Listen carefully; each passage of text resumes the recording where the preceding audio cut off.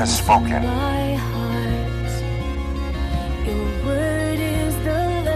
We will do. And we will understand. Asa Shama. Find myself here on my knees again, caught up in grace like an avalanche. Nothing compares to this love.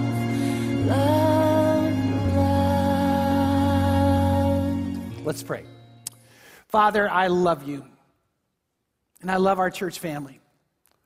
And I love the fact that we come together to meet around your word and to be moved by you and touched by you and guided by you and invigorated by you. I love that we have a purpose. I love that every person here matters. And Father, I pray right now, God, you would stir in our midst. Reveal your presence to us. Open our mind and heart to you in Jesus' name. Amen. Well, a friend of mine named Dave Stone was sharing something, and he claims it really happened, that a couple months ago, a 7-year-old girl named Hannah got baptized. And so their whole family got together. They celebrated it. They were excited. They had people come in from out of town. And after the church service, they went over to their house, and Hannah is just running around. I mean, she's the center of attention, and she's eating it up. She goes up to her grandmother and holds up a Bible and says, "Grandma, look what they gave me after I got baptized. The church gave me a Bible." And her grandmother looked at this little 7-year-old girl and said, "Oh, Hannah, that is awesome." And she looked at it. "What a beautiful Bible. You're going to treasure this always." She looked at her grandma and said, "Grandma, did the church ever give you a Bible?" And the grandmother smiled and said, "Hannah, as a matter of fact, when I was your age, 7 years old, I got baptized and they gave me a Bible." And Hannah, big old wide eyes, got all excited. She goes, "Grandma, back then I bet it only had an Old Testament." You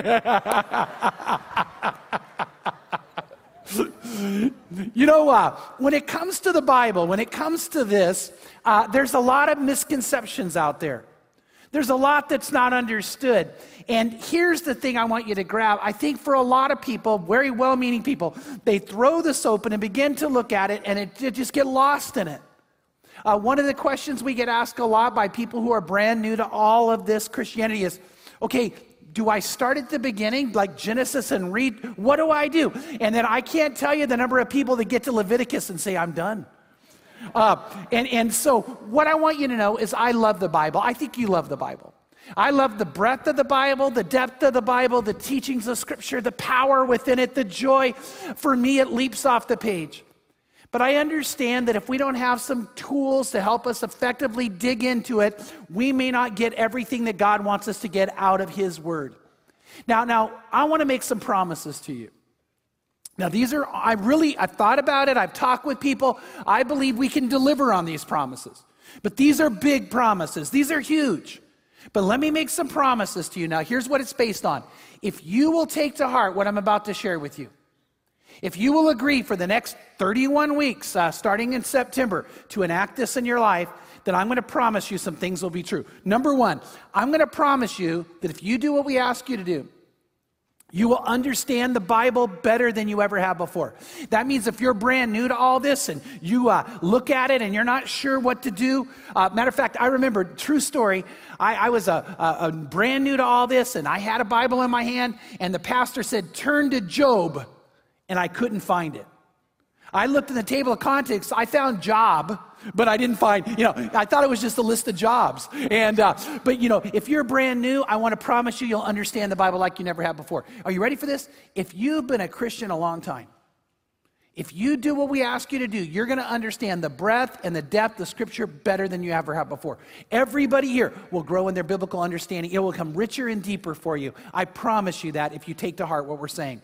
The second thing, you will know and understand God better than you have before. You will fall more in love with Him and be aware of His love for you. You will understand and know God better than you have before. You ready? The other thing is everything, and this is a big promise, everything in your life will make more sense. Everything in your life is going to make more sense if you do this with us. And you might say, well, that's a pretty exhaustive and pretty huge promise. I'm telling you it'll happen. It'll happen. And then here's the last thing. You ready?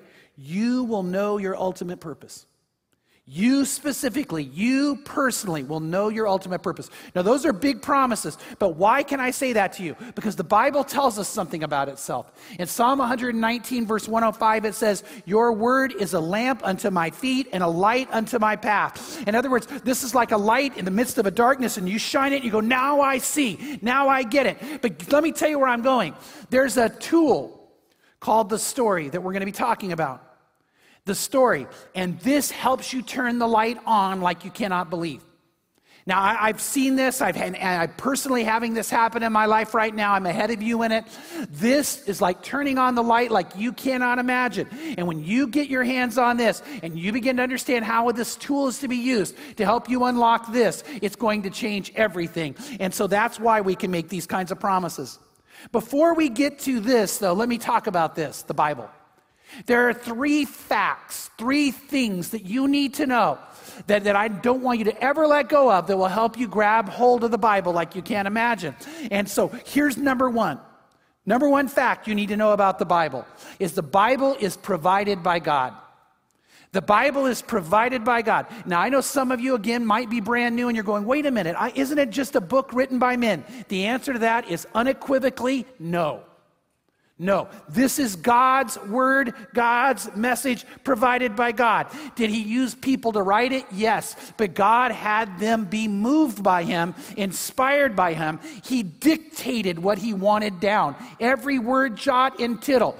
And so we have people who were used by God to write it, but they were moved by God to do it. And God's word promises that. In 2 Timothy chapter 3, verse 16, it says this, all scripture, not some, all scripture is inspired by God and profitable for teaching, for reproof, for correction, for training in righteousness, so the man of God may be adequate, equipped for every good work. Now, the word inspired is the word in a Greek word that literally means it is God-breathed. God breathed this out. The very breath of God, the essence of God, the mind of God, at least in part, is revealed to us in here. And he inspired people to write it. And so we need to understand and grab hold of this. God provided this for you. In 2 Peter, we read an incredible thing about Scripture. It says this, so we have the prophetic word made more sure, to which you do well, you and I do well, to pay attention as a lamp shining in a dark place until the day dawns and the morning star arises in our hearts. But know this first of all, that no prophecy of Scripture is a matter of one's own interpretation. For no prophecy was ever made by an act of human will, but men moved by the Holy Spirit spoke from God. Did you catch that? It says that it's not a group of men that got together and said, we're going to write this down. It wasn't an act of human will that brought this about. God himself provided his word to us. Now, he used 40 different authors over 1,600 years on 3 different continents using 3 different languages to get it to us. Now, I want you to think about that. Because you might say, well, wait, what are you talking about? Well, see here, when God provided his word, he did use people to write it. He inspired them and moved them. But he used 40 different authors over a 1,600-year period of time on 3 different continents and 3 different languages to bring this about. Now, the reason I'm bringing that up is if you were to take time, if you're brand new, to investigate the Bible, all of us here, we already know this. Have you noticed, all of you who know Scripture, have you noticed when you read Genesis and you read Exodus and you read Zechariah and you read Matthew, that it just all sounds like the same person wrote it?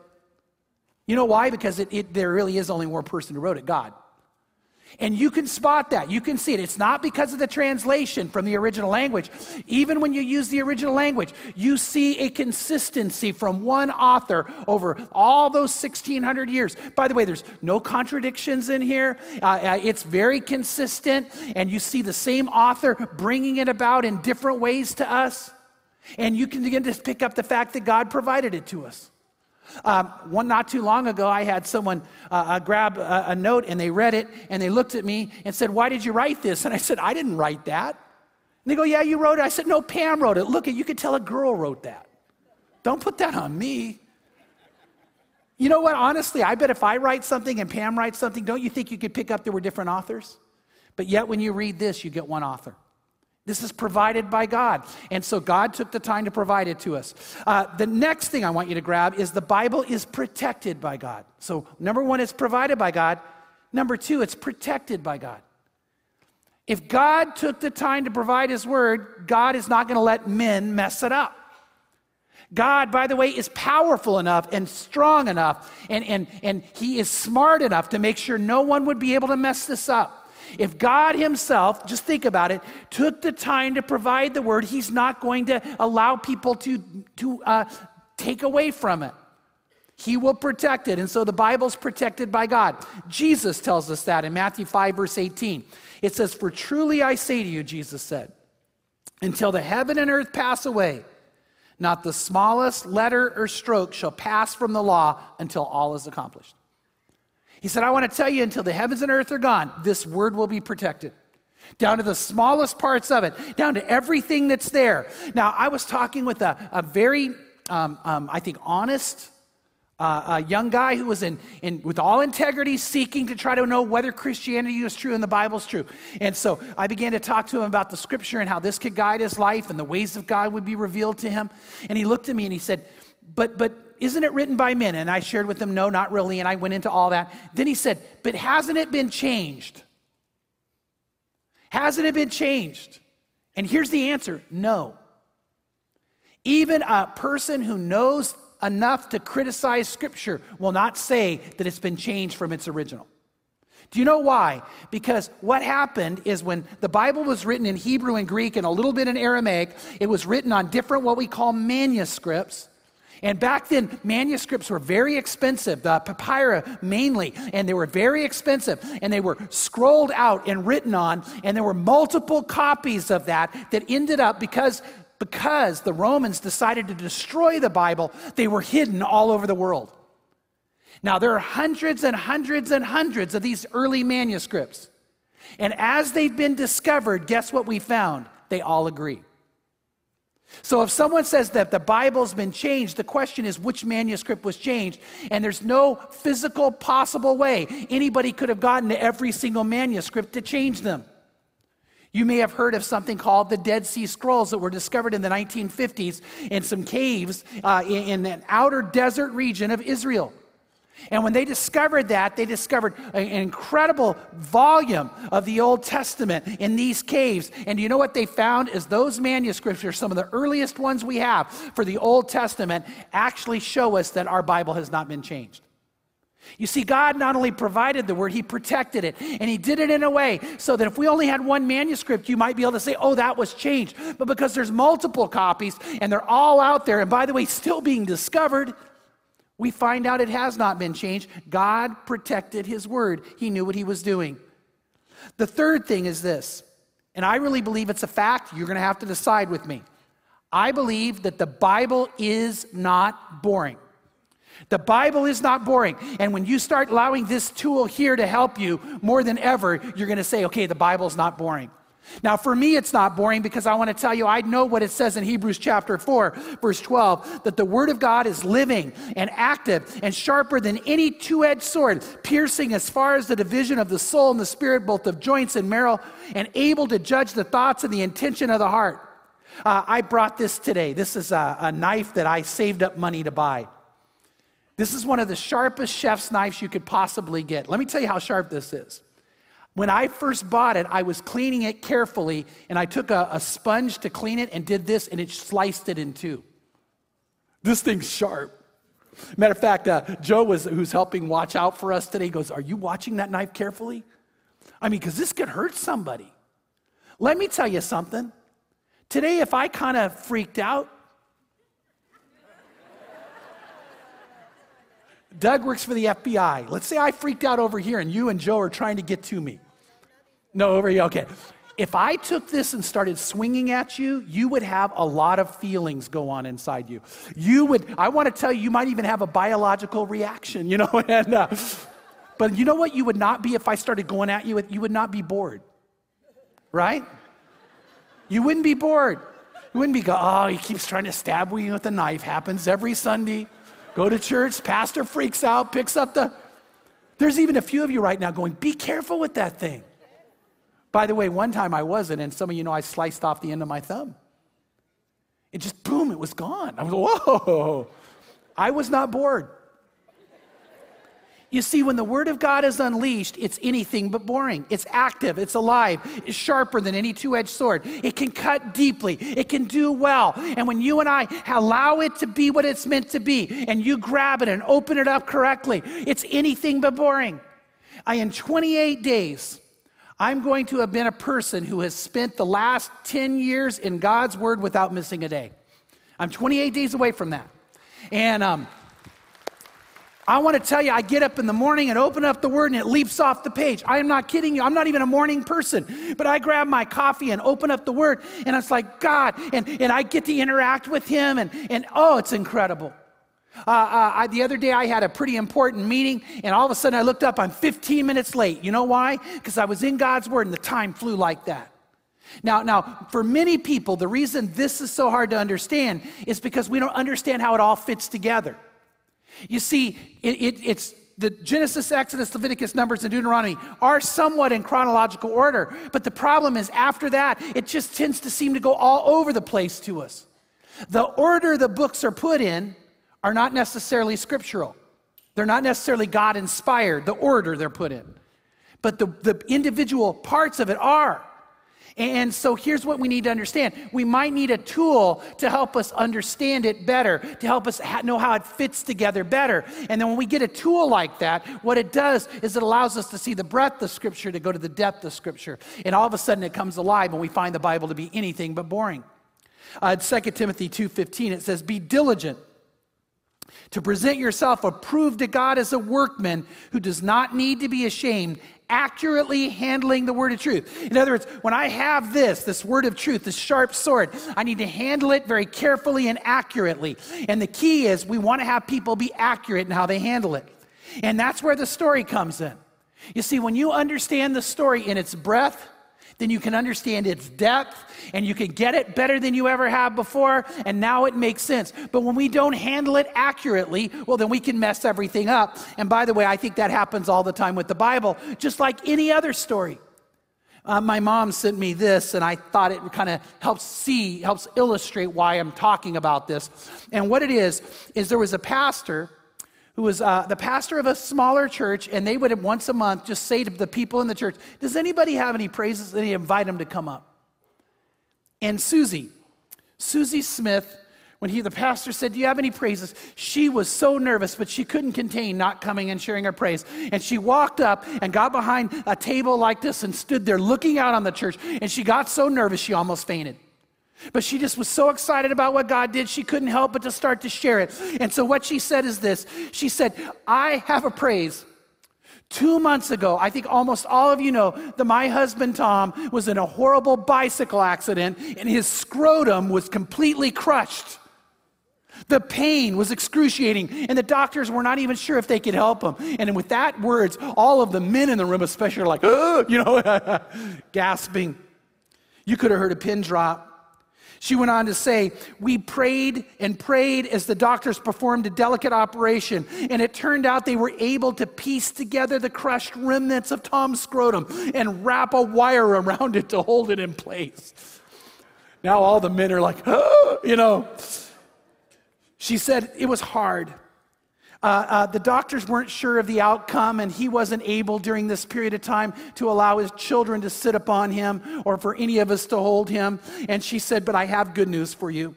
Thank the Lord that Tom's out of the hospital, and the doctors say that his scrotum is going to recover completely. And with that, everyone's looking, and a man stands up and comes walking on the stage, and he puts his arm around her. He said, hi, I'm Tom, and I want to tell my wife that the word is sternum.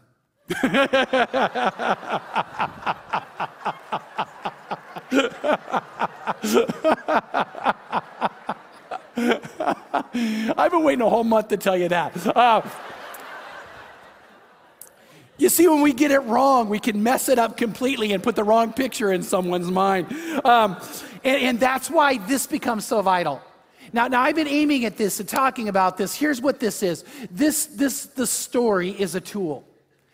It actually, by the way, are you ready? This is the narratives of the Bible, not all, but almost all, the narratives of the Bible in chronological order. Now, what it is they've taken the NIV and they placed them in chronological order. So when you read through this in 31 weeks, and you and I do this together, you will understand the overall story of Scripture. It will bring it all together for you. And by the way, it does it with amazing power. It does it with amazing clarity. Let me give you an example why. For instance, in Psalm 59, a lot of people read Psalm 59 and go, I don't get it. And here's why, because you're not sure what happened in the life of David when he prayed that prayer. But in here, you read the life of David, the flow of David, and where a psalm he would have prayed at that time comes, they just put it right in there for you to read. Do you understand why that would be different? And now all of a sudden you go, whoa, this is a powerful prayer, because you see what's happening in his life in that moment.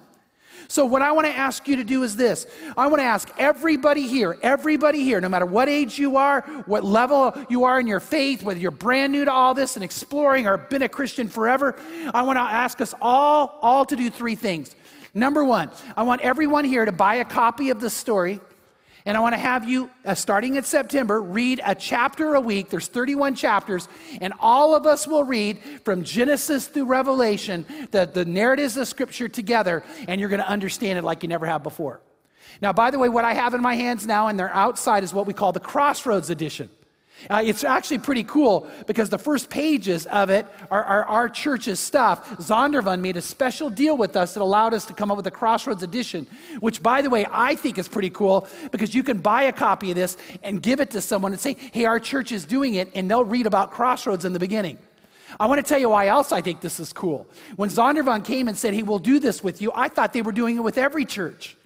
And while I was gone, I was with 14 of my friends who are pastors, and I said, did you guys get your own edition? And they go, no, we didn't know you could do that. And they called Zondervan, and Zondervan said no. I didn't know we were special. Hey, guess what? We're special. And I got to quit doing that to my friends. But there's a Crossroads edition out there. Now, you can download it electronically if you want. And there's lots of ways to do that. But I'm going to ask everyone here to do it. Now, it costs $10 to get this particular edition. Let me say something. If you're here today and you can't afford it, we'll give it to you free. You know why? We want you to have it. We want you to do it. And don't be embarrassed. Do not be embarrassed. Matter of fact, last night, quite a few people walked up and just have already paid for some of you to get. Now, we're willing to do it no matter what, but a bunch of people are already.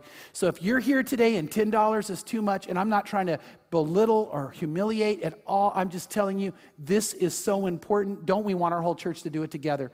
And if that's an issue, we're going to do that. So, by the way, there's a lot of other materials you can get with it. This is called Exploring the Story, and we'll give you a bookmark that gives the reading schedule and all those things with it. There's children's versions out there. By the way, what's so cool? Are you ready? Our children will be going through everything we're going through at the same time. So when you're with your kids, you'll be able to discuss what you're learning. Generate's going to be going through this. Fuse is going through this. All of us are going to do it together. So everybody in church, when we gather together, will be discussing the same thing. So it starts with, number one, getting a copy and doing the reading once a week. Number two, the thing I need to ask you to do is this. I need to ask you to be here on a weekend service. Why? Because when you read, then what you've read is what I'm going to teach on. So you'll read it, I'll teach on it. So it's good. We want you to read the story. We want you to come and hear the message about that section of the story so I can help you go deeper. And we want you to be a part of that. And then the third thing we want you to do is this. We want you to get into a place where you discuss it, where you intentionally discuss it. Now, there's lots of places you could do that. But we're talking about being in a group, and in a group of people that have read this together, heard the message together, and then you get into a place together and you talk about it. Now, by the way, Fuse, if you're in Fuse, you'll be doing it there. If you're in men's, you'll be doing it there. If you're in women's, you'll be doing it there. If mom to mom, you'll be doing it there. If you're in, Generate, we have groups that are doing it there. Like I said, our children are doing it. Impact's doing it. So all those groups are available. We also have home groups you can get in. All our home groups are going to do this. If you're going, well, you know what, I just want to start my own group. By the way, Pam and I did that. Pam and I said, okay, we need to be in a place so we can do this. By the way, I want to tell you, I know that I will not get what I need to get out of this if I don't get with a group of people and talk about it. I know that's true. And I know I'm going to get more. So Pam and I got 3 couples, and we've agreed to meet together once a week. And I want to tell you, I'm already so excited to meet with them, I can't stand it. Many of the nights we're going to meet at our house. Some of the nights we're going to meet at restaurants. By the way, some of you might want to just start your own restaurant group. You could have your Miguel's group, or your Luna's group, or your Claim Jumper group, which then we'll talk about 90-day challenge. But but you could go do that. Your Macaroni Grill group or your Starbucks group, But get with a group of people. Make sure you do that and discuss it. So as we read it, hear it, and discuss it, guess what we're going to find? We're going to find over 31 weeks, you will know the breadth of Scripture like you never have before. You'll know how it fits together, the order it comes in, how God began something in Genesis and carried that same message all the way through to Revelation. And you're going to see it's amazingly the consistency of Scripture and how it fits together. Now, I do want to give you a heads up on a couple things. Number one, when you get this and open it, you're going to go, wait a minute. The 31 chapters aren't the same as what's in the Bible, and that's on purpose. This is put in more of a novel form. Now, again, what you're going to read is the NIV version of Scripture. It's the Bible. And with a little bit of intro to get you caught up in a place that may need to. But you're going to be reading it just in one flow without any of the Bible chapters and verses. Now, you might say, is that okay to do? I mean, is that all right to make that kind of a change? And the answer is yes, it is. I don't know if you're aware of this, but I hope everyone here, again, put this and lock this in your mind. The chapters and verses that are in here are not inspired by God.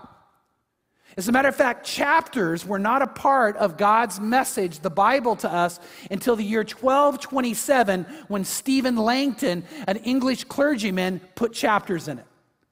So you know that God never intended for there to be chapters in here. Verses weren't put in until 1555 in the Latin Vulgate. What we have as chapters and verses did not come about until 1,500 years after the Bible was provided.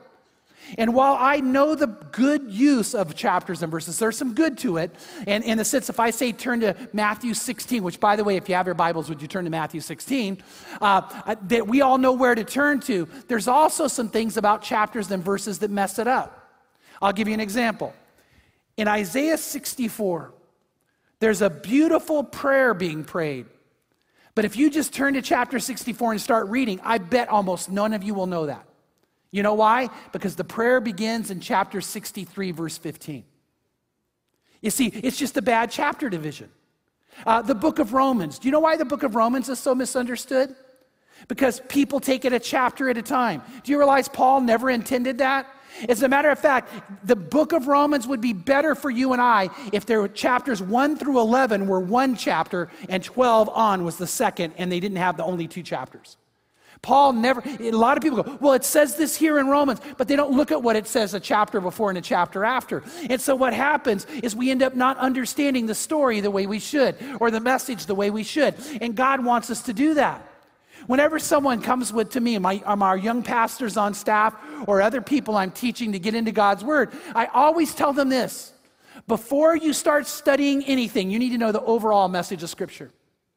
Then you need to know how that particular book fits into the overall message of Scripture. Then you need to know how that chapter fits into that book, which fits into the overall message, before you ever go to a verse. Too often we're grabbing verses and going to them, and we end up not understanding completely. I want to show you in Matthew 16 a place where that occurs. There's a bad chapter division there. And I've even not very long ago had someone come and say, what is this talking about in Matthew 16? And look what it says in verse 28. Truly I say to you, there are some of those who are standing here who will not taste death until they see the Son of Man coming into his kingdom. So what is Jesus talking about? Well, see, if you stop there and go, okay, I don't get it. Well, the reason you don't get it is because there should not be a chapter division. So let's read it all together. Verse 28. Truly I say to you, there are some of those standing here, the apostles, who will not taste death until they see the Son of Man coming into his kingdom. 6 days later, Jesus took with him Peter and James and John, his brother, and led them to a high mountain by themselves. And he was transfigured before them, and his face shone like the sun, and his garments became white as light. Do you see when you read it together, there's no question about what happened. Jesus said, some of you are standing here and who are not going to die until you see the kingdom revealed with all its glory. So 6 days later, he took them and was transfigured, and they saw it. It was fulfilled in 6 days, and you and I were supposed to get that. And see, in the original, there was no break there. In the original, it just all flowed together so you would understand that was what was being said, and that was the purpose of it. Now, I do want to make this clear. This book is an effective tool to help you understand this, but it's not to take the place of this. The story does not take the place of your Bible. You and I need to once a week read this, but we need to every single day be in this. By the way, the story doesn't take away 24/7. Our 24/7 commitment and 2-year vision is actually helped by this tool. But it's a part of it. But we still want to have our intentional times of intimacy with God every single day. And so what we'll do by reading this once a week, we'll get more out of this, and it will help us, and we're going to understand something we can't imagine. Now, here's what you're going to get. And I want to make sure we before we end today, let me tell you this. As you read this, and you begin to allow this to open up to you, you're going to see there's what we call the upper story and the lower story. Now, I know some of you go, okay, what are you talking about? I'm about to tell you. There's an upper story. The upper story, you'll see very quickly by reading this, you're going to see God's perspective on everything. You're going to start to realize God has a plan. God has a purpose. Nothing got outside of God. God wasn't shocked by what occurred, but God had a plan all along. And you're going to begin to see the upper story and God's perspective on everything. And as you understand the upper story, the overall view that God has, you're going to see a lower story. You're going to see it of people who are in the Bible, an Abraham, a Joseph, Moses, and David. And you're going to see how their life in that moment might not make sense, but when you see the upper story, all of a sudden it makes sense. And you're ready, this is where it gets good. Then you're going to see that applies to you. This isn't a book about someone else. The Bible's about you. And when you understand God's upper story, it allows you to gain more in your story. Max Lucado said it this way. He goes, above and around us, God directs a grander saga written by his hand, orchestrated by his will, unveiled according to his calendar. His upper story details the plan of redemption. He is creating an eternal people for an eternal place. Without the lens of the upper story, the events of the lower story perplex and confuse us. They create moments of confusion in which we feel too old, too small, too unqualified, or outnumbered. But in the context of the upper story, our lower story makes so much more sense. Solomon said that because he had just almost wasted his life. He started out so well, and then Solomon got completely messed up. But at the very end, he goes, now I get it. And he writes these words in Ecclesiastes 12:13.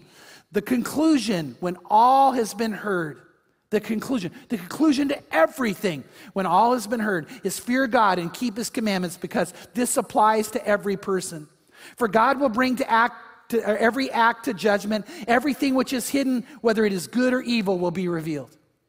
Now you see, Solomon said, now I get it. I get that everything does matter. Everything can be used by God. Everything in the end is not outside of God's control. And when we begin to understand this, you begin to realize there's an upper story that God has, a plan he has. And in your lower story, your area of life, it applies to you. And when you begin to know that, it changes everything. See, it changes our perspective. If you saw a man twisting a child's leg and the child was crying out in pain, you might be tempted to rush in and stop him, until you realized it was a physical therapist helping a child who had been in an accident, right? That would change everything.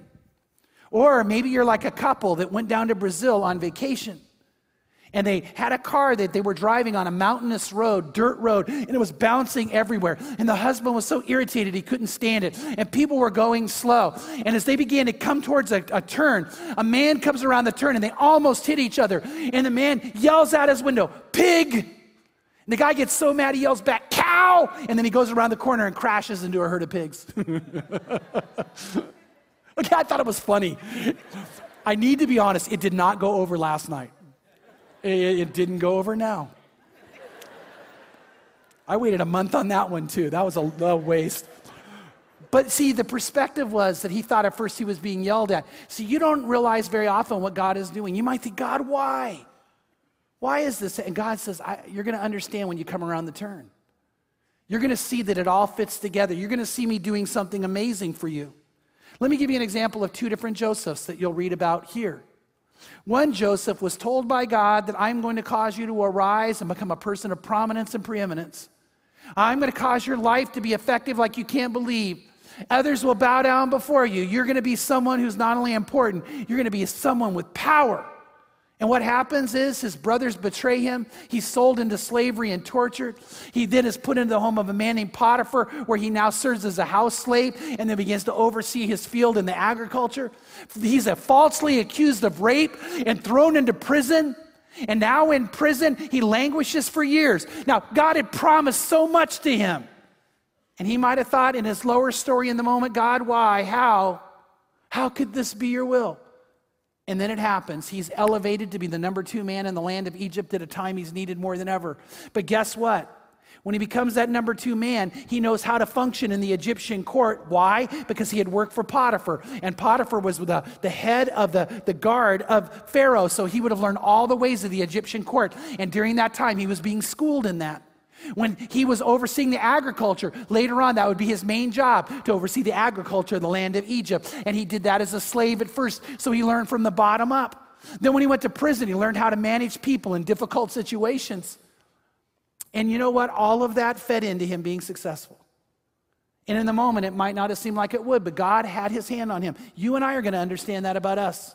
You might say, God, I just don't get how this could be something you could use or do good. And God says, I will. And when you understand the upper story, it'll make more sense. Another Joseph, let's fast forward away from this Joseph to this Joseph. He's engaged to a girl he loves and finds out she's pregnant. And his life comes crashing down. She's the last person he ever thought would betray him. But one thing he knows for sure, that baby is not his. He doesn't get it. His lower story now has taken a horrible turn to an amazing scandal, and he doesn't know how he's going to function. And then God shows him the upper story, that the child has actually been brought to life in a virgin named Mary by the power of the Holy Spirit, and the promised one's coming. And all of a sudden, Joseph begins to see it all fits together. You see, whatever Joseph you are, the one in prison, the one in bondage, the one being attacked or betrayed, or the one who doesn't understand the moment, God has something for you. And when that happens, it changes everything. The upper story shows us that the promise is in prison and solutions can be a part of the scandal. The upper story shows us that the tragedy at eye level can be a triumph at God's level. You see, God wants you and I to see that. He wants us to understand Ecclesiastes 3:11, that God has made everything beautiful in its time. He has also set eternity in our hearts. Yet no man can find out the work which God has done from beginning to end. But one thing this will show you is God has a work he's doing. And God said, I'll make everything beautiful in its time for you and for me. And I know God does this. I love God does this. And I want you and I to have a tool to help us see it more than ever. In Romans 8:28, I love this passage. It says, and we know that God causes all things to work together for good to those who love God and to those who are called according to his purpose. For to those whom God foreknew, he also predestined. Do you know that? God knew whether you would say yes to him. God knew whether you would choose to let him adopt you and bring you close. And when you said, he knew that, and he knew your choice you'd make. He had a destiny for you. He predestined something, that you and I would be conformed to the image of his son, so that Jesus, would be the firstborn among many brethren. And these whom he predestined, he called. And these he called, he justified. And these he justified, he also glorified. You see, when all of a sudden you begin to understand that, you see the end of the story like you can't imagine. Margaret Mitchell wrote a book that's one of the best-selling books of all time called Gone with the Wind. It took her 10 years to write that book. But do you know what she did when she began it? She wrote the last 3 paragraphs. She wrote the end of the book, the last 3 paragraphs. And then for 10 years, she wrote a story that aimed towards that moment when Rhett Butler cusses. And that's just my take. But anyway, where it gets there. And here's the thing I want you to grab hold of, is that God has already written the end of the story, not just for the whole world, but for you. He's written it. And here's what God wants it to be in Revelation 21, 3-7. And I heard a loud voice from the throne saying, behold, the tabernacle of God is among men, and he will dwell among them. And they shall be his people, and God himself will be among them. He wants to be close to you and to me. And he will wipe away every tear from their eyes. And there will no longer be any death. There will no longer be any mourning or crying or pain. And the first things have passed away. And he who sits on the throne said, behold, I am making all things new. Write, for these words are faithful and true. And then he said to me, it is done. I am the Alpha and the Omega, the beginning and the end, and I will give to the one who thirsts from the springs of the water of life without cost. He who overcomes will inherit all these things, and I will be his God. Now catch this next line. And he will be my son or my daughter. God says, you know what the end of the story is? Is I want to bring you to heaven, to a place where you'll never have sadness or hurt or pain, where you're going to be my child. You're going to start to realize something as you do this with us, that the story is about you. The story is that you matter to God. The story is that he wants you in a relationship with him where he's your dad. The Bible even says, and you'll read this, that he wants to be your Abba Father. And if you're here today and you don't realize this, are you ready? God so loved you that he gave his only begotten son. Now when we hear that, that sounds religious, but it's not. It's reality. God so loves you. You matter to him. And the reason he provided this and protected this was so he could give you a message, a love story about you and him. And today, if you're here and you've never embraced that, if you've never said yes to God, the Bible actually tells us how we enter into this relationship. Here's what we do. The Bible says, call on the name of the Lord and be saved. Pray to him, talk to him, share with him. And guess what's going to happen? You're going to find God drawing you close. Today, if you would pray a prayer and say, God, yes, I want my life with you. I want the life you have for me. I want to be yours. You know what God's going to do? He's going to adopt you. He's going to wipe away all the sin from your life, all the failure from your life, and make you a new creation. And today, my prayer is some of you would say that to God. You would say, God, I'm not going to walk out of this building the same. I'm going to change and be changed by you. And again, how does that begin? It begins by you telling him. Today, there might be some of you here. You came here because you need comfort. You're hurting. There's pain. It may be you caused it, and maybe someone else did it to you. I can just tell you this, that God is so big and God is so powerful, and yet God is so loving and he wants to be so close that he would love to wipe that away. You don't need to let that dictate your life or define your life any longer. And today, if you would pray that prayer and say, God, I want to give my life to you, all the mess of it, all the hurt, all the pain, God is going to take you and he's going to show you how the upper story now applies to you. And you're going to go, God, how do you take something like this and turn it for good? God goes, watch, I'll do it with you. And you'll step back free. You don't have to walk out of here with the weight of the world upon you anymore. You could be just able to let it go. And today, if you would say yes to God, that could happen to you. There's some of you here today, your marriages need to be transformed, and you need to now allow yourselves to go to God together in the upper story. It's going to change everything. And I think there's a couple here today, your kids have been praying that would happen. You need to give it to God. There's some of you that need to recommit your life to him. You at one time said yes to God, but your heart is not his. Your love is not his. Your mind isn't focused on him. And you're not finding him working in your life, but he wants to. And what do you need to do? You need to pray that prayer again and just say, God, I recommit. So today, the story could be written for you. Today, this could be yours. You could start finding the destiny, the love, the care, the life he wants for you. But it starts with praying a prayer and saying yes to him. So let's go to God in prayer. And if you're ready today, I'm going to ask God to stir and touch you. And I'm going to ask you right where you're sitting to whisper this prayer with me. Let's pray. Oh, Lord, I love your word. I love the message that tells me I matter to you and that other people in this room matter to you. I love, God, that you take some of the most scandalous, tragic moments in our life, moments that are almost nightmares, that we just pray it would end. And you take your love and your light and you take that and you turn it for good. And God, I know that when we allow ourselves to be taken into your presence and taken into your love and live life with you and be yours, that you do that with us. And God, right now I pray, my Father, I pray that your Holy Spirit would start touching people.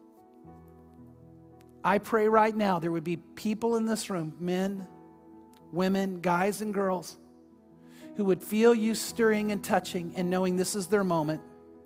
For some to come to you for the first time, for others to recommit, for some to find that pain, that loneliness just pushed away. God, I pray you're touching people right now. I pray you're helping that person who's sitting here and they've done something they know they never should have done. They can't believe it and they don't know how to do anything about it, but you do. It's about to be their moment. They just say yes. Father, I pray for that couple that their children have been praying for them. And they don't like their life. They've thought about walking away, and that's the last thing they should do. I pray you're going to touch them, and somehow right now, both of them are going to know it's a day to say yes to you. And Father, I pray for a person who's been wondering, is this all true? And God, I pray right now there's something happening, and they're so glad to know it is, and it's for them. So I ask God right now that your Spirit touch people. I want to ask that we keep praying. And would all of you who are believers, would you start praying for people to come to know the Lord or to come back? Start praying for them. And right now, I'm going to lead a prayer. And if anybody here wants to say yes to God, I'm going to ask you to pray it with me. If you want to recommit your life to God, I'm going to ask you to pray it with me. Just whisper these words. Let's just do this together. I'd love to do it with you. So right now, if you're ready to be His or come back to Him, say this. Say, Lord Jesus, I know you love me. And I know you died on the cross to forgive me all my sins, to heal me from hurt and from pain, to free me from worry and fear, from my past and from myself. And you did this so I could be yours. So I say yes. Yes, I want you, and yes, I want the life you have for me. So I open my heart to you. Please fill me with your love and fill me with your Spirit and help me be. Think about this. Say these words. Help me be who you created me to be. And help me, oh Lord, to live the life you have for me to live. And this I pray in Jesus' name, amen. And if you prayed that prayer, praise God.